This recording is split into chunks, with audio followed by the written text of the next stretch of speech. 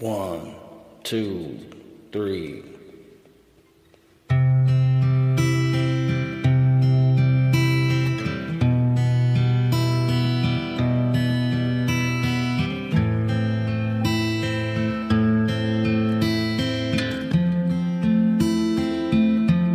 Somebody save me from myself. I spent so long living in hell. They say my lifestyle is bad for my health. It's the only thing that seems to help. Welcome back to the Voice for Iowa EMS podcast. I'm your host, Andy Nye. I'm on my first day of my road trip here, and we're here with Carl from Mason City Fire. How you doing, Carl? Real good. Good. Hey, so obviously with these podcasts, we're trying to get to know our board members better. So Carl, introduce yourself and give us a little background of yourself here. Well, my name is Carl Ginapp. I've been here at Mason City Fire for approximately 27 years. I started as a firefighter and first responder, and then shortly after that became EMT, then shortly after that became paramedic, just like you hear the story from most people in the fire service. So you're obviously up here in Mason City, which represents the North Central region. So obviously with your affiliation, has it only been with Mason City Fire your entire career? Yes, it's just been here, except I do volunteer in a local community too. I live just outside of town, and I volunteer with Plymouth Fire EMS also. So you're much like a lot of the other board members that do this for a career, and then we volunteer in some aspect as well. We can't get enough of it at work. We have to go do more. Yes, absolutely. So beyond that, beyond the career in EMS, what's some hobbies of yours? What do you like to do on your off time? Oh, I like the outdoors activities. Fishing is probably my mental health time. Yes. The time to unwind and just kind of be one on the water and relax. Yeah. That's one of my most enjoyable things, besides spending time with my 3 beautiful daughters and my beautiful wife. No, that's good. Family time, and kind of in Iowa, you have the hunting and fishing is kind of the main thing, right? So are you a big fan of sports at all? Oh, I mean, I like sports, but I don't follow it very closely. Yeah, so if you had to pick a team, do you have a favorite team out there, whether it's collegiate sports or professional sports or anything like that? Like football. I was born and raised a Vikings fan, so I can't deny that. Yeah. I'm always going to have to be a Vikings fan, but I have cousins in Texas that took me to a Rangers game just a couple of weeks ago, and that was an amazing experience at the new stadium. It was beautiful. It was a very nice experience. Kind of right down there they call it Jerry World with the Cowboys down there. So it's a great location down there. Yes, it's a lot of fun. Awesome. That's awesome. So I have to ask this, because every board member, I'm going to have to say, are you a Cyclones person or are you a Hawkeye person? House divided. House divided. One daughter graduated from Iowa State, and 2 that graduated from University of Iowa. House divided. It's you can't choose, right? Right. Perfect. Well, that's a good way. That's a good way to keep it. I'm gonna have to add another tally score because I'm like, okay, so is this the Cyclone State or is this the Hawkeye State? Well, we'll have to add another one to see where we get on that. Yeah, we have pendants on our wall at home, and we have every school that any of us have ever went to hanging. Switching gears to food. What's your favorite food? It's got to be Mexican food. I mean, who doesn't like Mexican food? I hear you. I can eat Torriados all day. Yes, good authentic Mexican, right? Yes, no, definitely. That's good. Driving through Mason City, there's a lot of options for Mexican food here. That's I didn't realize. pretty much our option. Yeah, that's why I like it, I think. No, that's really cool. I'm in Dubuque. There's not as much Mexican restaurants, so just driving down here, it's like, wow, there's quite a bit of option. Favorite TV show, movie, anything with entertainment on TV? Oh, I've been. Every winter, it seems like I watch a series like Peaky Blinders. Mm-hmm. That was excellent. Right now, I'm halfway through Breaking Bad. I know I'm behind the times. That was one of the first ones, one of the first popular Netflix series. But I'm enjoying it, and I do that every now and then. Every winter, my wife and I usually watch at least one. No, that's a good thing to do because, of course, in Iowa, we have the demanding winters, right, that wants to just keep us indoors. So, Breaking Bad, too. I've watched that a couple times myself. It's a great, keeps you hooked on the anti-hero. All right, we'll move on to our next set of questions, which are more IEMSA-oriented questions. So Carl, what sparked your interest to get involved and serve as a board member on IEMSA? Well, in fall of 2018, I was promoted to EMS chief, deputy chief of EMS here at Mesa City Fire. And what is the next step? The next thing I can do to actually make a difference? I know it sounds cliche, but honestly, in this profession, we do make a difference, and we want to make a difference. That's the kind of people that are drawn to this job. So I looked into that. I put my name in the hat. Next thing you know, I got a phone call saying you're on the board.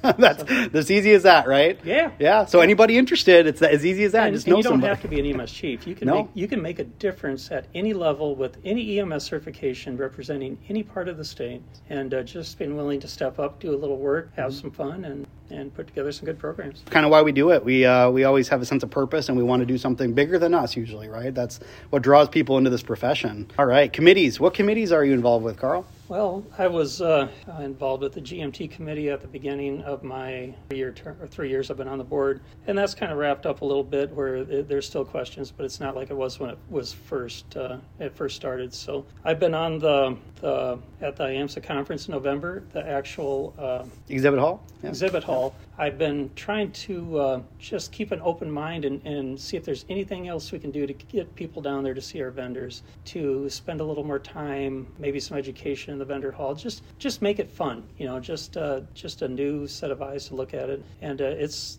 been very fun. There's so many good people on the board. It's any time that you can get together with a group of people that are like-minded, all passionate about EMS. Anything can happen. So it's just been a lot of fun. That's good. And I know with our annual conference, we offer the education if you want for your recert hours, but it's so much more than that. It's really a networking experience. You can find maybe your future mentor there if you want to climb the ladder at a fire service or anything. So it's a great place to meet people, especially in an informal space in that vendor hall. Definitely. I guess while you've been serving on the IEMSA board, what's been your favorite part or favorite memory that you have? It's really like you kind of hit nail on the head there with the networking, the people that you meet, people that I would have never met if I wasn't on this board and active in it, because like I said, we're all like-minded people passionate about EMS, and it's just the quality individuals that you meet and end up becoming friends with, and you always have somebody to either cry on their shoulder, which we all need somebody like that in this profession, and at the same time, somebody to kick ideas around with. And there's a very unique set of problems and issues that come with managing an EMS service or even working in an EMS service, and there's always somebody there that's been there and done that. Yeah. So there's a lot of experience and expertise that is just sitting there waiting for you. So my favorite part is the networking for those reasons. Yeah, I have to say that's one of my favorite parts too. It's IEMSA kind of acts as the glue that kind of brings people together, and you can actually grow and learn something by other people, like you said, like-minded, do the same thing, and maybe do something a little bit different that would help you. So Definitely. It's absolutely, networking is one of the best things we can do with our board. So last question for IEMSA related, who's been your favorite speaker at the annual conference? All the different speakers that come, you don't get to speak at IEMSA for your first rodeo. Right. You have to be vetted, you have to have experience, and you have to have recommendations. So the quality of speakers is always top-notch. But at the same time, there always seems to be one that stands out. There always seems to be that one that draws everybody to their to their presentation. But as far as an individual to pick one out, it'd be too hard. I get that. It's just a very quality, well put together group of speakers. Definitely. Yeah, the board definitely, the committee vets through them pretty well. Well, and that's part of, I'm new to it, and learning from all the experienced members on the board on how to vet speakers, and they take that very serious. If you are allowed, let alone asked to present at IEMSA, you're doing something right. Well, I appreciate that answer. That's a really good one there. All right, we'll move on to our more general EMS-oriented questions with Carl here. So, Carl, what motivated you to become an EMS provider? Well, in the early 90s, I got out of college and started a job in a factory as a draftsman, and it was a very good company. It was Sukup Manufacturing, excellent company, excellent group of people. But working at Sukup Manufacturing is a great place, great management. It was just a great place to work. But as a draftsman, I enjoyed it, but there was just something missing. I didn't know what it was. It was just something that wasn't being fulfilled. So kind of on a whim, one of my friends who is a police officer here in town, and his dad was a fire captain at Mesa City Fire Department, let me know that a bunch of the firefighters are going to be retiring, and there's going to be a bunch of openings they're going to test here end of the month, and I brought you an application. So I filled it out, and he took it back and went and turned it into City Hall, and I tested, I got on the list, and who knew, I got hired. And it was exciting. It was exciting to start a new career. In the emergency services, it's all this excitement and adrenaline and all these different things that I knew nothing about the fire service. I knew nothing about EMS. I was starting completely full. I didn't have an idea what I was getting myself in, but I was excited about it. Wow. That's how it got started, huh? Yeah, and it was the best decision I ever made. But working at the past job was great, and it would have been just fine. Just looking for something more, right? Purpose. And this is something more. Be in this job, fire service and EMS both. Absolutely. So I guess playing on a little bit top of that, what's been your favorite part about being an EMS provider yourself? I know it sounds cliche. You do have the ability to make a difference in people's lives. Not just the big saves. Everybody thinks of you defibrillate somebody, they wake up, they give you a hug, and everybody's happy. It's not quite how it works, but we know that. But that can happen. Yeah. I mean, there are people that has happened to me that I still see around the community, and it just makes me smile. They have no idea who I am, but I see them, and it just makes me warm inside. It is making a difference in people's lives, and we have that opportunity to do every day. It's not the big save like that, but people need to realize that in EMS, in a busy service especially, you have so many interactions with patients or people in the community every day. And each one of those interactions is usually in a bad situation for somebody. And how you carry yourself and how you present yourself and how you handle that situation makes all the difference in that person's life. And so you have the ability to affect people and actually make a difference multiple times a day, whether you realize it or not. And as soon as you realize that and take advantage of that, it's when you know you got that. And I can give an example of when my father passed away 3 years ago. My mother was pretty upset. He was on his last ride to go to hospice to pass away. Yeah. And the paramedics from A City Fire, and they're not just doing this because I was there. This is what they do every day. They took the time to really make my dad comfortable, even though he was unresponsive. And it wasn't going to make any difference if you laid him on a slab of plywood and took him out to the ambulance. It wouldn't have made a difference at all. But the paramedics took their time to make sure they made him comfortable and took took care of every little detail. Like I said, it didn't make a difference to my dad because it was already too late. Yeah. But my mom saw that, and it made my mom relax. It made her at ease that she knew he was going to be taken care of. So something as simple as just going to pick somebody up and take them in for hospice care for the last 6 hours of their life seems very routine and mundane. But in reality, that was an opportunity that if you carry yourself right and do your job properly with empathy, compassion, and everything else that we're taught in this job, or that you have to even be drawn to this career, that the difference it made in my mother and relaxing her, that just shows that you have that opportunity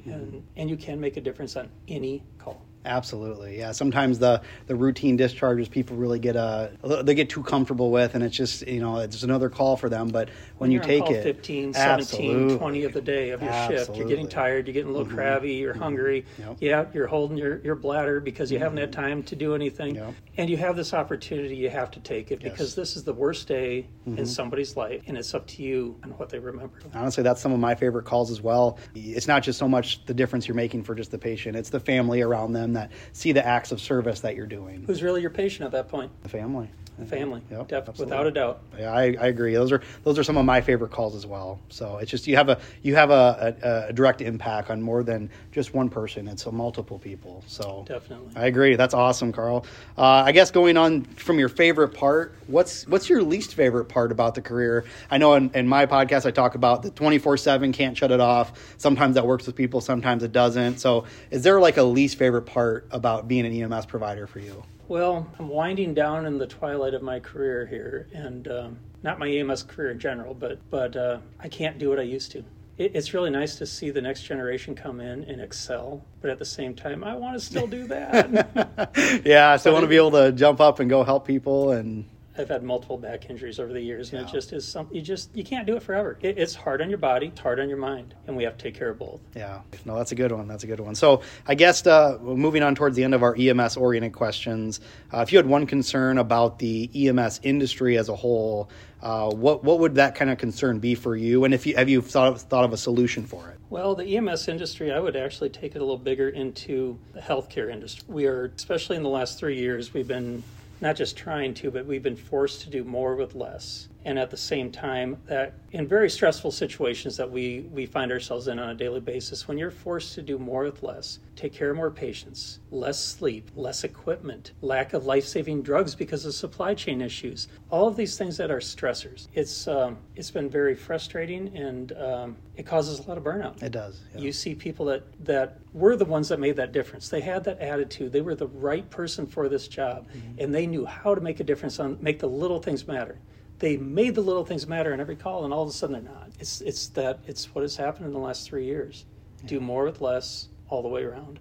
And it makes you feel like it's harder to make a difference, when in reality it's not. It's harder to make that save when you don't have all the equipment or all the supplies, but in the same time you still can make the difference, but it's hard to remember that, and it's just it's easy to get lost in the mess. No, I agree. That's a good point, Carl. So last question then, if a new EMS provider is talking to you and you have one last thing to say to them, what would that be as far as to either inspire them or motivate them? Well, my speech about what you can do to actually make a difference definitely would be the number one thing. But at the same time, hold your head high, take care of yourself, take care of your family, and things will work out. Perfect. Well, Carl, I appreciate you sitting down and talking to me. Can't wait to get this podcast out to everybody here. So, again, thanks for having me and giving me a tour, and I really enjoyed my time up here in Mason City. It was a pleasure. What if the night sky was missing the moon? There were no shooting stars to use wishing on you. And all of my sorrows, I just washed them down.